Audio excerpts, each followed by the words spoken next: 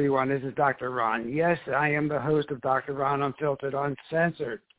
And yes, for the past 15 minutes, Dr. Wong and I have been having communication problems, but we're going to get the show done anyway. So thank you for listening, and I do welcome you all with an attitude of gratitude. And this is a continuation of a series I have in mind that hopefully will educate you to be the CEO of your own body and consider a naturopathic medicine in addition to your allopathic medical care. And why? Well, because, we want to all live longer. We want to die young at an old age. And we spend globally $4 billion on trying to live longer. We try everything, and mainly it's a pill for an ill rather than exercise, lifestyle, and so forth. So last week we talked about the Flexner Report. We talked about Rockefeller. We talked about Carnegie. And we talked about how medical schools fell victim to the Flexner Report and how we started to become a medical system for a pill for every ill controlled by the petrochemical companies. Medical schools started to decrease. You realize in the 19th century there were 400 United States medical schools. By 1910, just 148, and by 1930, 76. And we all came under the umbrella of the petrochemical big pharmaceutical industry. And you know what? Medical errors are the third leading cause of death, ladies and gentlemen. And your doctor, I'm sorry to say, doesn't always know best. And I do realize the insurance industry doesn't cover naturopathic approaches to health. I do realize big pharma controls direct-to-consumer drug advertising, and that physicians and healthcare providers are giving all kinds of honoraria. That means money and financial support. And we all know the pharmaceutical company has an intense lobbying industry. A sickness industry that kills an enormous amount of people each and every year. So ultimately, our take-home message here is that even if a drug or treatment is backed by science, that does not guarantee that it's safe or effective. And we've talked about the new science. It's really scientism. It's Scientology. It's fake. Likewise, if an alternative treatment has not been published in a medical journal, it does not mean it is not safe. It does not mean that it is not effective. The system of modern medicine, dear people, undervalues and flat out ignores the influence of diet and lifestyle factors. We don't talk enough about quality sleep, time-restricted eating, exposure to the sun, and the electromagnetic fields, which are toxins and poisons. And I don't have the number in front of me right now, but we take 14 prescriptions for every man, woman, and child in the United States. Now, if that isn't a legal drug addiction, I don't know. I was looking up something. There are 560 million Big Macs sold. That's only 2 for every American in the country. Well, we take 14 prescriptions per American. Okay? So along these lines, and to give us an education and to talk about even about chiropractic, and we can get into the alphabet soup of the FDA and so forth. But I want to introduce one of our most favorite guests, I would say. And I met him because I was watching him being interviewed for a Spooky 2 many years ago. And I wanted to introduce Dr. William Wong into this program. He's a classical naturopath. He's a PhD exercise physiologist. He's a certified athletic trainer. He's an old rite Catholic priest. He's a member of the World Sports Medicine Hall of Fame. And I consider him a friend. And he's a health and fitness consultant. He's written lots of articles, and he'll tell you about them. He has his own podcast. He has his own supplement company. And I will admit that I take 2 of his products every day, which is Zyme Essence and zinc citrate. And so does my family, and so do all my friends, and I know a lot of my listeners. So without further ado, because we've kept him waiting for a long time, Dr. William Wong. Good morning, sir. Good morning. Thank you for having me on board. It's a pleasure, and I do apologize for the inconvenience of Blog Talk Radio. I'm sorry about that, but not to worry. We will have this glitches happen all the time. Oh God, it's so frustrating. You know, it is really frustrating. It's like getting in the ring ready to fight, and the guy he bails out on you. You know, it just it's crazy. Although I will tell you, because you're a pugilist, I thank God for boxing. When I used to box for the Police Athletic League, the police used to get us hoodlums off the street of South Philly. I really got my butt kicked, and Mr. May said, "Hey kid, your punching bag has arms on it today, doesn't it?" So, you know, sometimes you do get the punching bag didn't hit back at the gym. But anyway, you know where we're going. I've talked about the medical industry, and it is an industry. It's really a religion, and I happened to come across this morning before I went out to walking about the Merck manual started in the late 1900s, and it was all natural therapy. And then I read, in preparing for you today, that natural medicine is the basis for the vast majority of our blockbuster pharmaceutical products. Yeah. I couldn't believe it. 53% of them. But of course, now they can be patented because they put petrochemicals in there. So anyway, let me hear what you have to say about this. But I'm sorry, I got one more thing. I did a show on Size Matters, and it was fantastic. But I was talking about telomeres. But I was thinking when you were coming on today, you know, muscle mass matters. Yeah. That muscle size matters, especially for longevity, right? So there's so many, you've influenced me so much, so I do appreciate it. And go ahead. Very well. What do you got to say? You know, in terms of muscle, Dr. Long. Yeah, in terms of muscle mass, it's probably the single most important survival thing that seniors can endeavor to build, because without muscle mass, you can't do anything from get up out of a chair to open a jar to save yourself in case of an emergency. Also, you know, women are so concerned about taking their osteoporosis medicines and stuff, and most of those medicines will actually cause osteoporosis. One of them causes death of the jawbone, and all the teeth fall out. Yep. And at best, when they work, which they often don't, they get a gal can get a 2 to 3% increase in bone density. Whereas if she weight trained and added more muscle to her bones, she would increase bone density 11 to 15% a year. That's a heck of a lot more than 2 to 3%, and you're not killing your jaw and losing your teeth to do it. The way that Tabor's Medical Dictionary has Wolff's Law defined actually obfuscates it. The definition was meant to hide the actual intent of Wolff's Law. Wolff's Law states that mineralization is laid into bones along axial lines of stress. That's the actual true definition of Wolff's Law, not the way Tabor's has it, which is I think they say that weight bearing increases bone density. How are you going to do weight bearing for your upper extremity? A gal with bone loss from her waist up, especially in her arms, she can't open a pickle jar. Is she going to walk on her hands to do weight bearing? Yeah. Walk on your hands for a mile. You'll do just fine. Yep. So we need to get into the gym. We need to increase our muscle mass, especially now. Here's something that most folks don't know.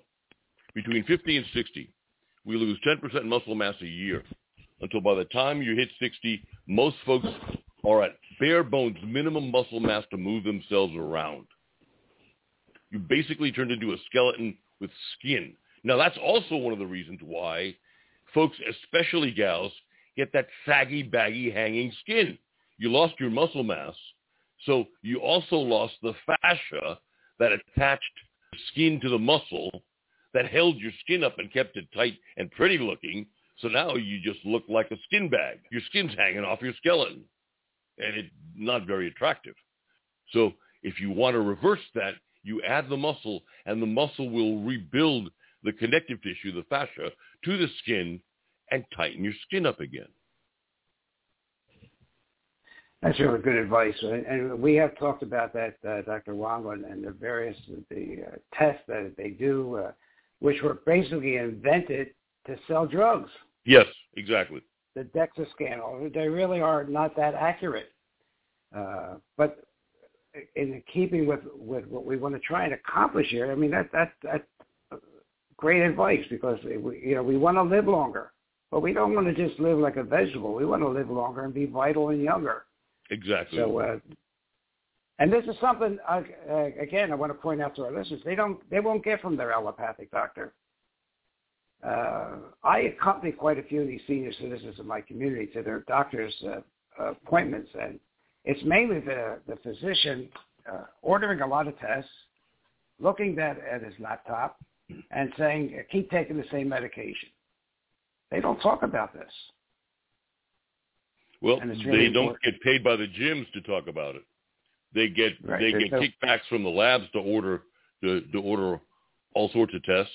They get kickbacks for writing the scripts, but they don't get any kickbacks for sending someone to the gym.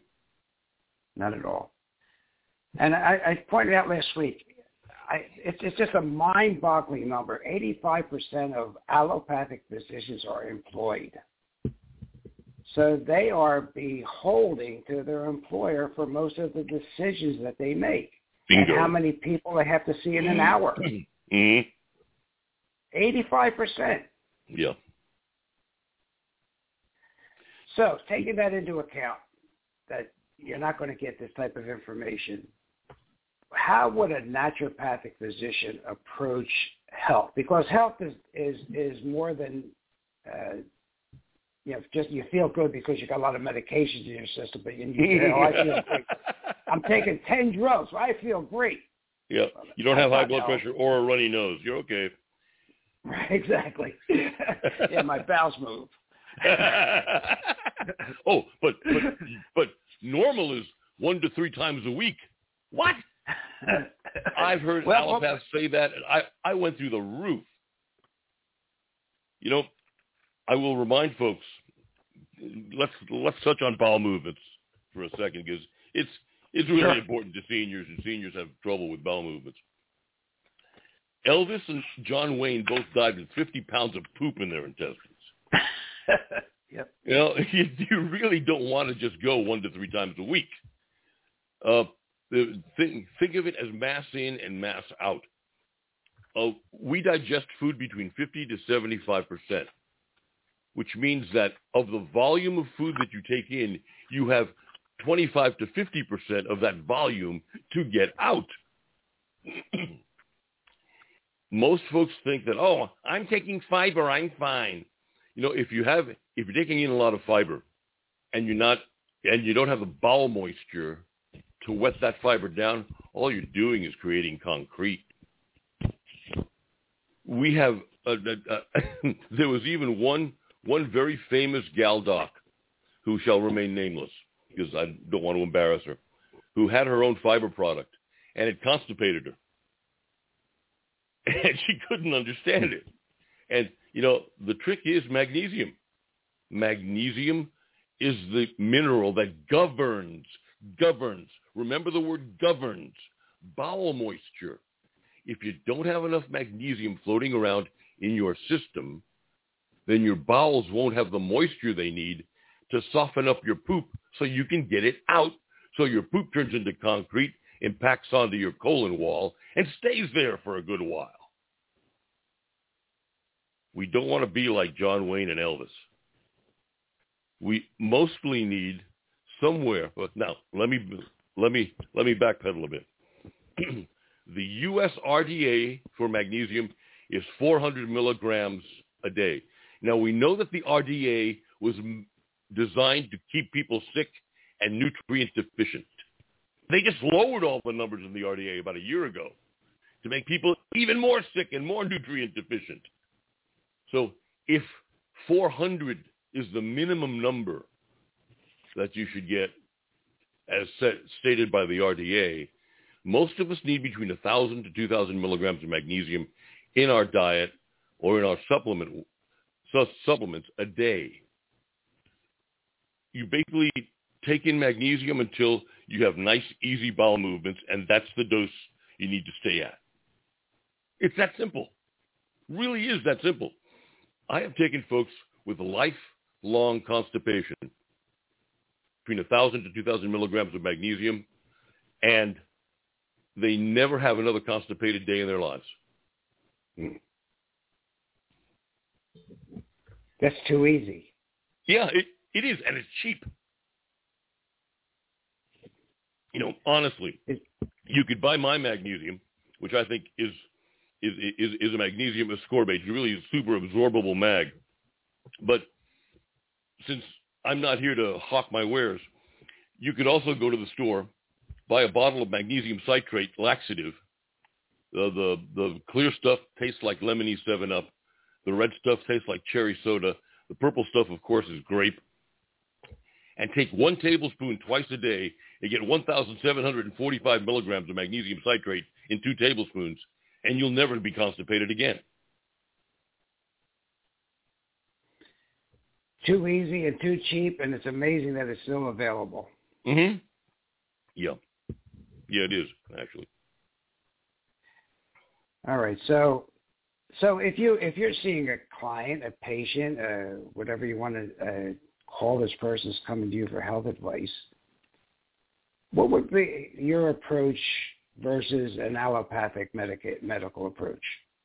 Well, first we try to find the root causes of the things that are ailing the patient. Naturopaths don't treat symptoms. They try to find causes of the symptoms. So in treating high blood pressure, for example, we don't write out a script for something, either a diuretic or a beta blocker or whatever else. We try to see whether it's the peripheral vascular resistance causing a high blood pressure or something wrong with the kidney causing the high blood pressure, and then we treat those things to see if we could lower blood pressure. For example, had a client who was a floor trader on the New York Stock Exchange. His blood pressure was 200 and something over 100 and change all the time. He was an ex-Marine DI, so you know the intensity this fellow had. And he was an ex-Marine DI back when Marine DIs were real DIs. Yeah. Back before they lowered all the standards now. We determined that his problem wasn't from his kidneys. All of his kidney tests were fine, but from restricted circulation. So we got him on a strength training program, which many doctors, many allopaths would think would be contrary to what you need, because in holding your breath and in forcing out the repetitions and stuff in strength training, you actually boost your blood pressure temporarily. But he went through the program, and in 6 weeks, his blood pressure was dead normal, 120 over 70. Because he had built miles and miles and miles of new blood vessels, and just like opening all the water taps in your house, the pressure in the kitchen tap goes down. And that's kind of how we look at things. We look to find root causes for the things that ail our patients and settle those root causes. Now, sometimes naturopaths do prescribe allopathic medications when there's no other thing that they can do. When you've tried this and you've tried that and you've done this and you've done that and nothing works, okay, we'll write out a script for an allopathic med. But that's not usual, and it's not very common. For most things, now there are exceptions, there are glaring exceptions, but for most things we have either herbal or homeopathic or some sort of a nutritional concoction that will help the patient through whatever is ailing them. And would you agree that And what term do you like? Do you like naturopath, holistic, complementary, or do you have a particular term you'd like to call this field? No. Holistic used to be spelled with an H, like there's a hole in something. And I was one of the first people to start writing the term holistic with a W, as in all-inclusive, whole, W-H-O-L-E. Right. And, the spell checkers and the proofreaders in magazine articles kept on tagging me for that and changing the spelling. And when I threatened to rip their leg off and beat them to death with it, they stopped.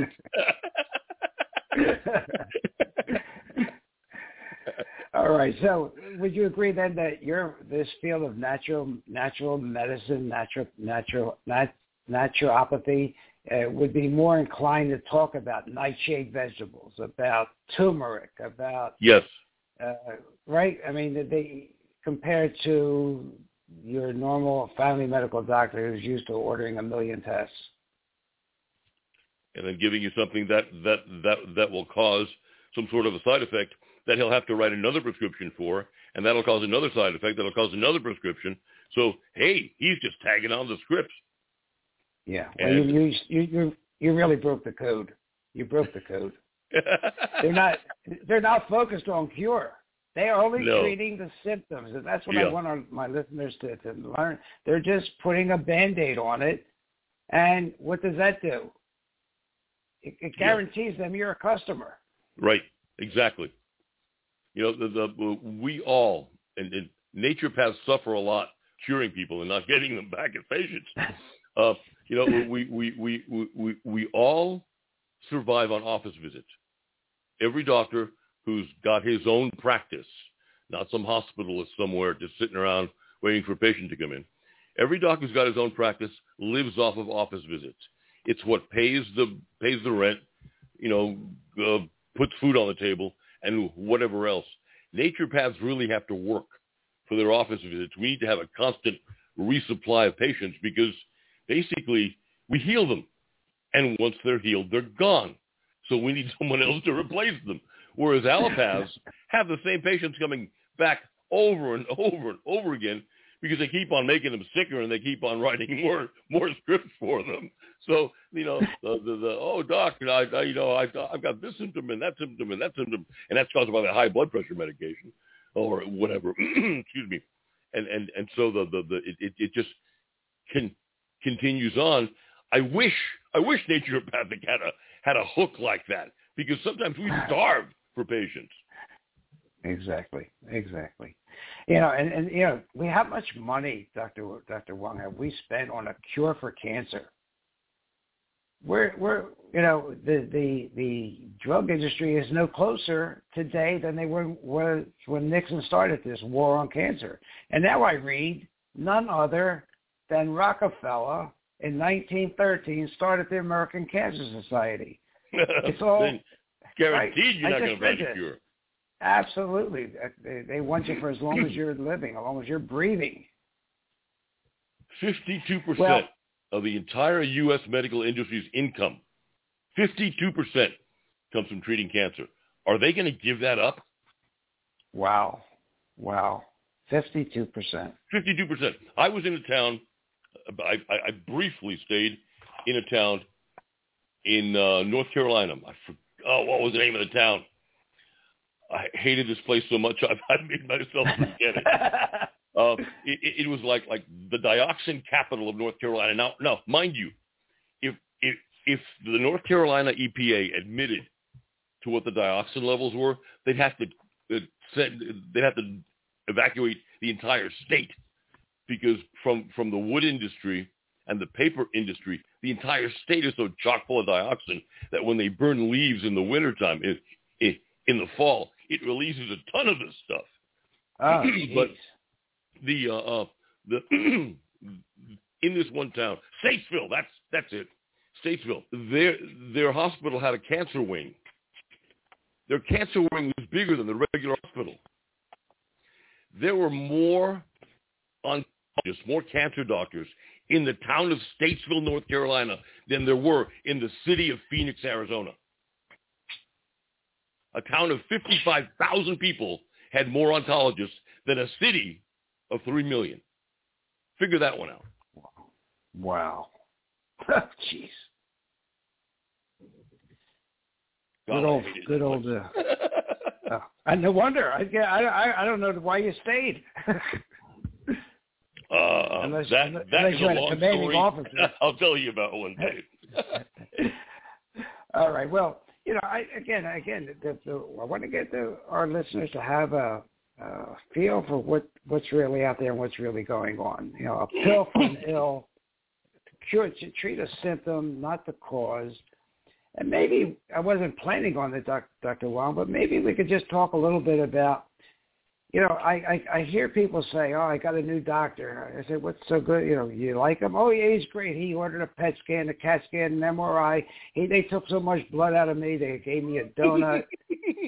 And then they said, everything is fine. I said, can I see your tests?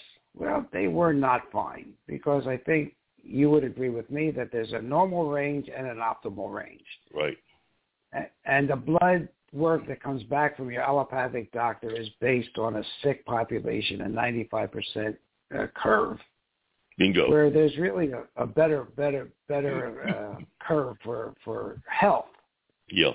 Can you talk about these reference ranges and what's normal and optimal?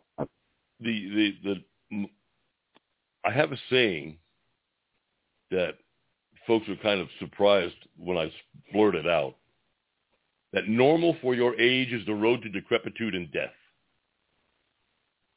Because if we're normal for our age, then we're aging badly, just like everyone else is. We don't want to be freaking normal for our age. We want to be normal for 18, 20-year-old, the healthy 18, 20-year-old from the 1950s or 60s, not the 18, 20-year-olds now with half the testosterone and a quarter of the sperm count that folks used to have. When you look at our blood values, when we look at the results of urine tests, when we look at the results of hormone tests, the last thing in the world you want to be is normal for your age. Because you're aging and you're sickly just like everyone else in your age group is. Do you want to be like that? Or would you rather be Superman? I'd rather be Superman, honestly.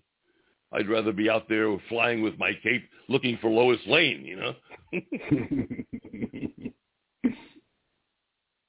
Well, and that's what your doctor, when him or her and the PA, the physician assistant or the nurse assistant, they look at this range, like say vitamin D on the top of my head.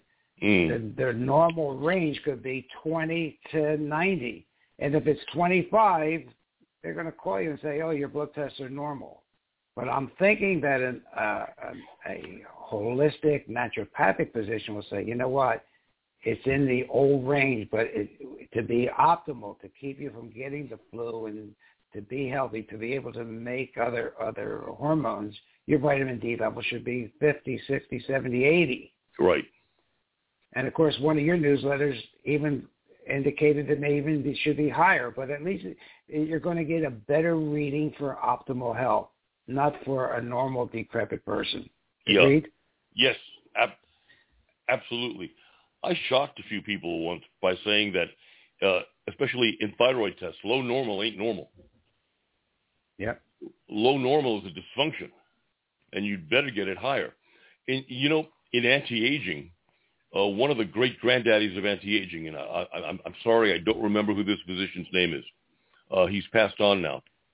But he said that everyone over 55 needs to be on thyroxine, whether the Armour or the levothyroxine. He didn't care, but everyone over 55 needed to be on thyroxine to have the thyroxine level that they had back at 18. And he was absolutely right. If you take a look at an 18-year-old's thyroxine level, and then you take a look at a senior's thyroxine level and compare the two, holy cow, you're barely awake and alive. You've got no metabolism left. No wonder you're fat. No wonder you can't get rid of the body fat. No wonder you exercise and nothing happens. Now, couple a low thyroid with a low testosterone, and you do have a weight problem. You've got a weight problem you can't help. No matter what you try to do, and you're going to be too exhausted to do anything for real. But no matter what you try to do, you're not going to lose the weight, and you're not going to pack on the muscle. We need to put the thyroxine back. We need to put the testosterone back. Or if you're still young enough, help the body make its own more testosterone. But that only works to a certain age. It doesn't work past 60. Past 60, you got to put it in exogenously to get back to that 18-year-old level. But in all of our tests, we should strive for the healthy, strong readings at the top of the range for an 18-year-old, and not the range for a 60, 70, 80, 90-year-old. Yeah, we want to have the blood test and the stamina of a 30-year-old, not like me. I'm in my mid-80s. I follow Dr. Wong's advice, and people say, "Oh, you're taking testosterone." I admit it, but I do it for a reason, and I'm monitored, and I keep all my blood tests, including thyroid, and I do take thyroid because of experiences I had when I was in the service with radiation. But it's just great advice. And you know what my problem is, though. You cannot go to a medical practice and get these type of questions answered by the team, because sometimes you don't even get to see a physician who spends 11,000 to 14,000 hours of training. You get to see a PA whose average amount of training is 600 hours, and that PA doesn't even understand the conversation you just had with our listeners. They don't understand it. Yep. What do you mean it's not normal? It's normal. The test says it's right here in the paper. Right. So what the heck what do our listeners do? What do they do? You can't fix something that's so permanently broken like that system.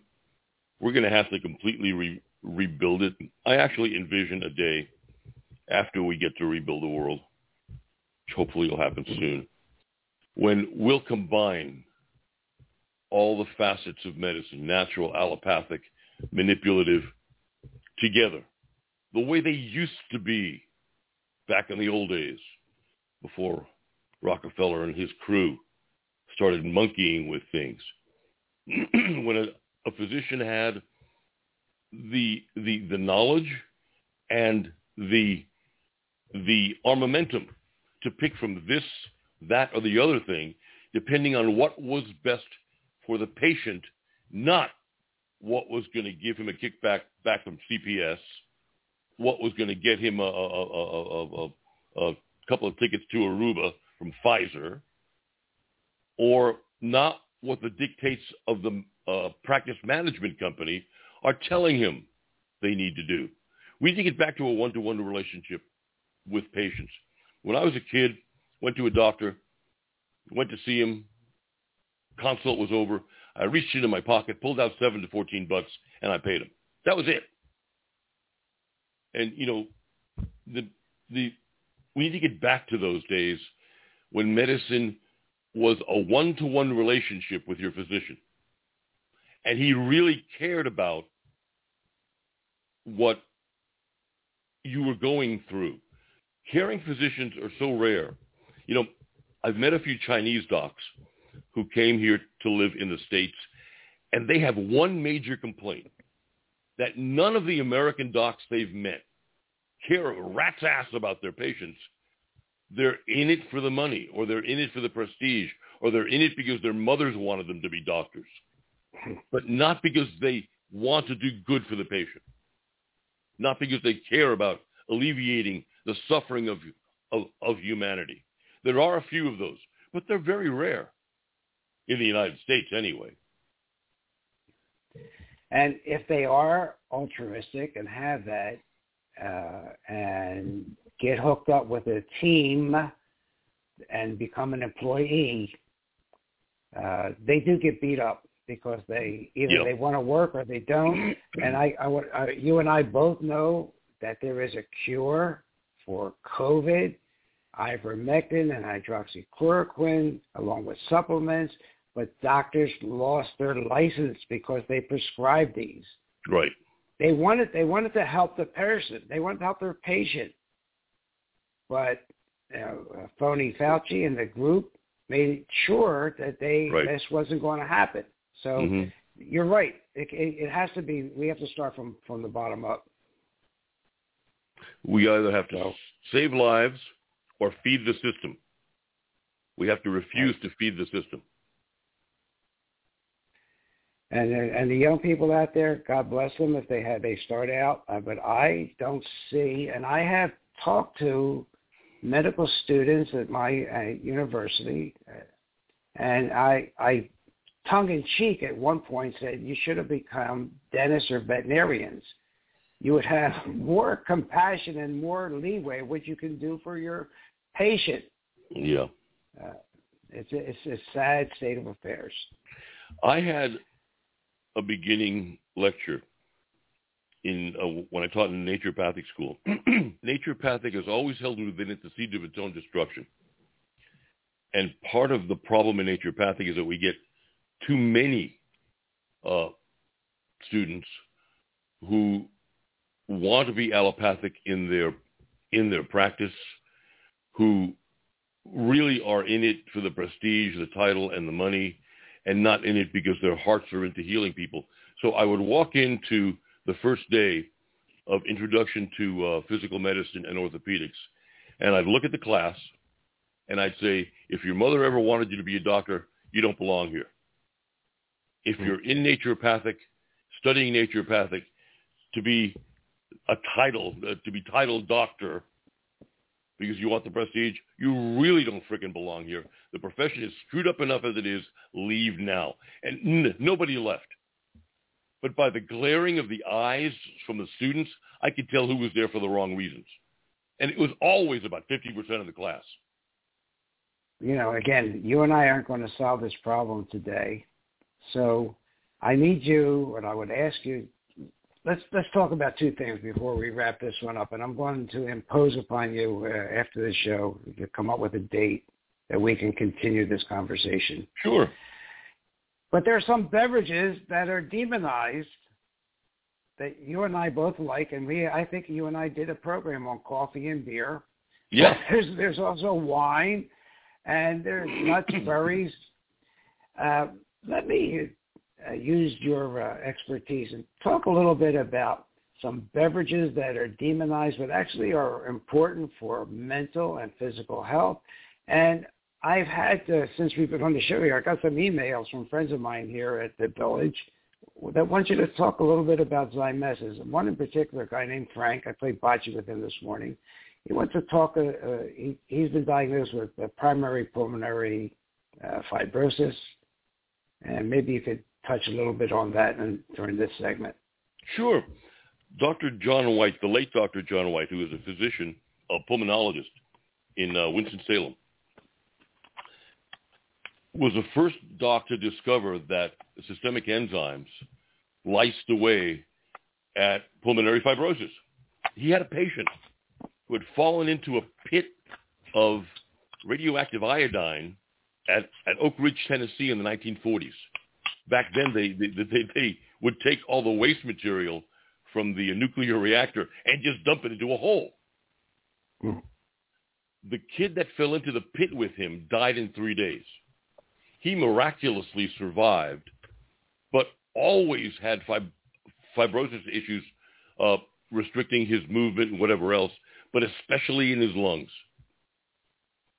Now, Dr. White gave this patient systemic enzymes for the inflammation in his joints. His arthritis was so bad from the radiation exposure. A month later, the patient walks in to the doctor's office and says, I got a story to tell you, Doc. He gave me those pills, and about a week after taking them, instead of going upstairs one step at a time, where it took me 15 minutes to get up to my bedroom, I did it all in one fell swoop. And walking out to the mailbox wasn't a chore anymore. I walked a mile around the neighborhood. And what I'm actually here for is a prescription for Viagra. because he wanted to have sex with his wife again. Wow. So the systemic enzymes work very, very, very quickly on PF patients to the point where I must have communicated and spoken directly to a few hundred, if not a few thousand, PF patients since '04 when Dr. White discovered this. And of those, let's say, 1,000 patients, only 4 of them did not have a positive effect from the systemic enzymes. 4 out of 1,000 or more, actually. And the patients who did very well with the systemic enzymes actually got their PF diagnosis reversed. X-rays couldn't find the PF. Their vital capacity and all the other tests, their SiO2s were great. But the patients who said, okay, I'm cured, and stopped taking the enzymes, within 12 to 16 months, they got the PF back. Because it really wasn't a cure. Didn't cure them permanently. It just ate away what they had. And when they stopped taking it, more grew back. So the patients that didn't stop taking the enzymes never had a return of the PF. So my advice to folks taking the Zymessence for any kind of pulmonary fibrosis or COPD or what we used to call emphysema is to take 2 capsules 3 times a day for, let's say, 1 to 3 months, however long it takes for you to increase your SiO2 and greatly increase your vital capacity on your respiratory tests. And once you're there, then back off the dose to 1 capsule 3 times a day and stay there forever to keep it from growing back. Also, lung tissue regenerates at the rate of basically you've got a new set of lungs every 7 years. And since the primary mineral building block for epithelial tissue, which the lungs are a part of epithelial tissue, is zinc, I suggest that PF patients also take our zinc citrate to help provide the building block to help rebuild your lungs. If you've got 7 years, it will be a big, big, big help. I had a respiratory patient once yelling at the respiratory therapist in the hospital where I was working at, and he had 1/2 of one lung left. This guy was a restaurateur from Iowa, and he's yelling at my RT, going, "So what kind of cigarettes can I smoke?" And I walked up to the guy. I moved the RT aside. She was very upset with this guy. I moved the RT aside, and I said to the patient, "You know, I've got good news and bad news. The good news is, every 7 years, you grow a new set of lungs. The bad news is, you haven't got 7 years." And I turned and walked away. And I didn't let that guy in my office again. If we've got the time, we can work on the lungs, and we can really help them. That's great advice, and that's I knew the Zymessence was anti-fibrotic, but I didn't realize that there were that many people that have tried it. That is incredible. Yeah. Because that is as we'll talk about at our next meeting. I mean, I think the systemic enzyme is the basis for anyone that wants to have a anti-aging program in their. And I think Zymessence has to be an integral part of that, without hesitation. Yeah. And you could tell our listeners that you stopped making it when you're young, right? 27. We make a ton of our own proteolytic enzymes, and then when we hit 27, our body realizes that it keeps up the rate of use. We'd be dead by 40 because when you make your last drop of proteolytic enzyme, it's involved with so many different physiologic functions because it's a biocatalyst. Without the enzymes, chemical reactions would be so slow it would take you half an hour to bend your elbow in a curl and 15 minutes to bat your eyelid. Wow. Well, you know what? While we're on it, let's just one more thing that I hear and that I fight all the time. Well, I take those digestive enzymes. Aren't they the same thing, Doc? No, they you know the names might be the same, but the potencies and the availability for absorption is way different. Digestive enzymes are usually fairly weak. For example, one of my zymescents can digest 12 to 16 Thanksgiving or Christmas dinners. One capsule. So it takes 1/12 to 1/16 of the enzymatic ability of one capsule of my zymescents to digest Thanksgiving. So if you're taking a digestive enzyme that's meant to digest a meal, and usually you take one or two per meal, how many of those you got to take to equal the same enzymatic activity? But also, the enzymes get destroyed in stomach acid, and if you don't protect them from heat and acid by enterically coating either the capsule or the powder, then the enzymes will die, and you won't have any enzymatic activity at all, because enzymes aren't absorbed until they get to the small intestine, the duodenum of the small intestine, and unless they can survive to get to the duodenum and the small intestine, you won't get any action out of them. Okay, folks, you guys, there's a lot of information in this podcast. I know we had a little rough start, but I want to finish on a high note. Moderate amounts of alcohol and coffee are linked to living a longer life. Quote from the University of California, Irvine. Right, and I want to read that again because I didn't make any mistakes. University of California, Irvine has revealed that the consumption of moderate amounts of alcohol and coffee is linked to living a longer life. Now, I will say, I think in my estimation, the key word is moderate. What's your thoughts, Doc? The Hawaiian Men's Health Survey, which was one of the largest health surveys ever done on guys, started in 1973 with 9,000 Hawaiian men.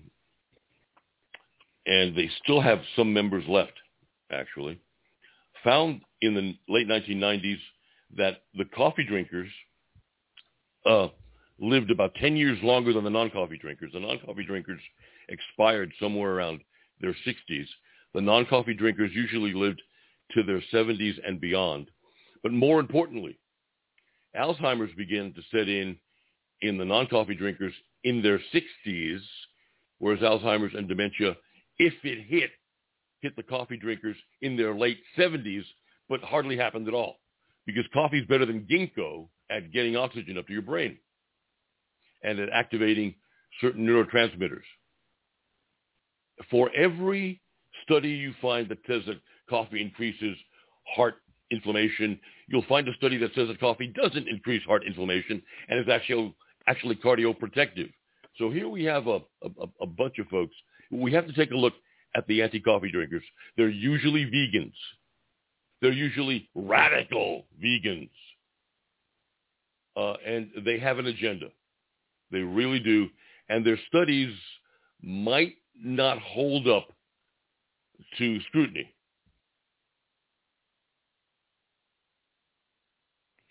We've talked about that. We've talked about the vegans. It's more of a religion than a science. Amen. And and the science will back up the coffee and the alcohol and the beer, and it's what our listeners to know. We all want to live longer. We don't have to live like a monk, okay? Or we can live life, and socialization is part of the centenarians' agenda, and it trumps obesity and smoking, believe it or not. Socialization. So, don't worry about your alcohol, but moderation is the key. And one other thing, there have been no deaths from vitamin supplements. I want to tell you about the 37th annual report from the American Association of Poison Control Centers shows 0 deaths from any vitamin, and there are no bodies, ladies and gentlemen. So Dr. Wong's industry, the supplement industry, is under attack. but for your own edification, okay? There were no fatalities from amino acids, creatine, I'm reading from the book, blue-green algae, glucosamine, chondroitin, no deaths from any homeopathic remedy, Asian medicine, Hispanic medicine, none. No deaths from herbs. On page 1508, there was a single death attributed to an unspecified other ingredient. What the heck is that? Okay? Jesus. All right, so there are, my question is, if people are dying from supplements and they are so dangerous, where are the bodies? Yeah. And the diatribe. So, again, please think for yourself. Critical thinking is just what you're going to need to survive. And we saw this with the COVID, scamdemic, plandemic, whatever you want to call it. If you did not have critical thinking, if you had confirmational bias, if you only read the things that made you comfortable, that you agreed with, you're in trouble. Okay? You have to be, not so demonizing to people that disagree with us, and we have to have dialogue, just like Dr. Wong said. There's a nice marriage between allopathic and naturopathic medicine. If I'm involved in a motorcycle accident, I want to go to a trauma center. I want the best anesthesia. I want the best hands, the best to put me back together. If I need a certain type of surgery, I do want to do that. But when it comes to symptoms, before I start on a lifelong journey of taking drugs, I want to have another opinion. I want you to listen to shows like Dr. Wong, Dr. William Wong. I want you to listen to this show, Dr. Ron, Unfiltered, Uncensored, and other podcasts that promote critical thinking. I don't sell anything on Dr. Ron's. I'm not beholden to anybody, but I try and be beholden to the truth. So, any closing comments, Dr. Wong? You hit the nail on the head. We need to have a healthy and wise mix of the various types of medicines, because there are times when we need drugs and surgery. And there are times, especially for long-term chronic conditions, when the natural treatments work better. There are times when we need to have our bones put back in, because they're not exactly dislocated, but they're not exactly in place either, and creating pain and dysfunction. So we need to put together all the various types of healing, not reject anyone offhand, either the way the severe, allopath believers do or the way the vegans do on the other side. We need to have a balance that fits the ability to have the longest, strongest, healthiest life.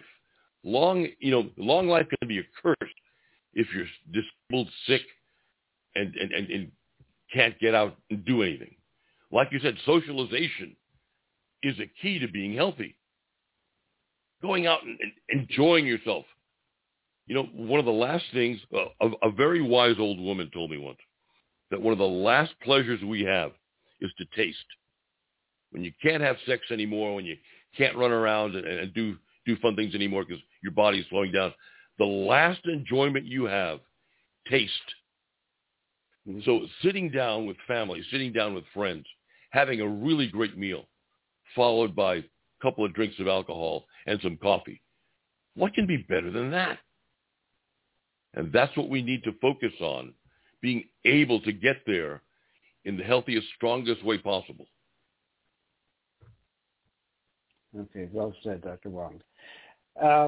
So, ladies and gentlemen, as I said, we had some technical issues early on, but we did pack in a lot of information thanks to Dr. Wong, and I do want to thank him again. And just so he knows, I will be in touch with you so we can schedule another meeting and podcast for our listeners. We want to educate them so they get that other point of view that they don't get 24/7 watching the television. And 25% of us seniors, that's how they get all their education, by the drug ads. And we have to cut into that a little bit. So I want to thank all of our listeners. I want to thank Dr. Wong. I want to thank Freddie Cooper, who wrote this closing number for me. He was Freddie played with B.B. King. He's become a good friend. And Dr. Wong, as I said, thank you so much. You're very welcome. Thank you for having me on board. And I'll get this put on. This podcast will be on Apple Podcasts. It's on Spotify, iTunes Radio, iHeart Radio, Google Podcasts. It's on FM.podcast. I mean, just about everything but Pandora. You can put the name of the pod. It's even on Alexa. So, Dr. Ron, Unfiltered, Uncensored. I want to thank you for listening, and let's make sure we have Dr. Wong back again. So, thank you, sir, and we'll see you next time. You're very welcome. God bless. Hey, everybody, Dr. Ron's finished for today. I hope you got some good wisdom for what the man had to say. If it's all about good health, he's the man you got to see. He has a lot more answers for you. So tune in next week when the doctor is in the house. Or when the doctor is in the house. And let the doctor know what's bothering you. When the doctor is in the house. The doctor is in the house. The doctor is in the house. Let the doctor know what's bothering you. I'm sure he can tell you just what to do. The doctor is in the house. The doctor is in the house. Let the doctor know what's bothering you. When the doctor is in the house. So if you have a pain, call the doctor. If you have a strain, call the doctor. Let the doctor know what's bothering you. When the doctor is in the house. The doctor is in the house. See you next week.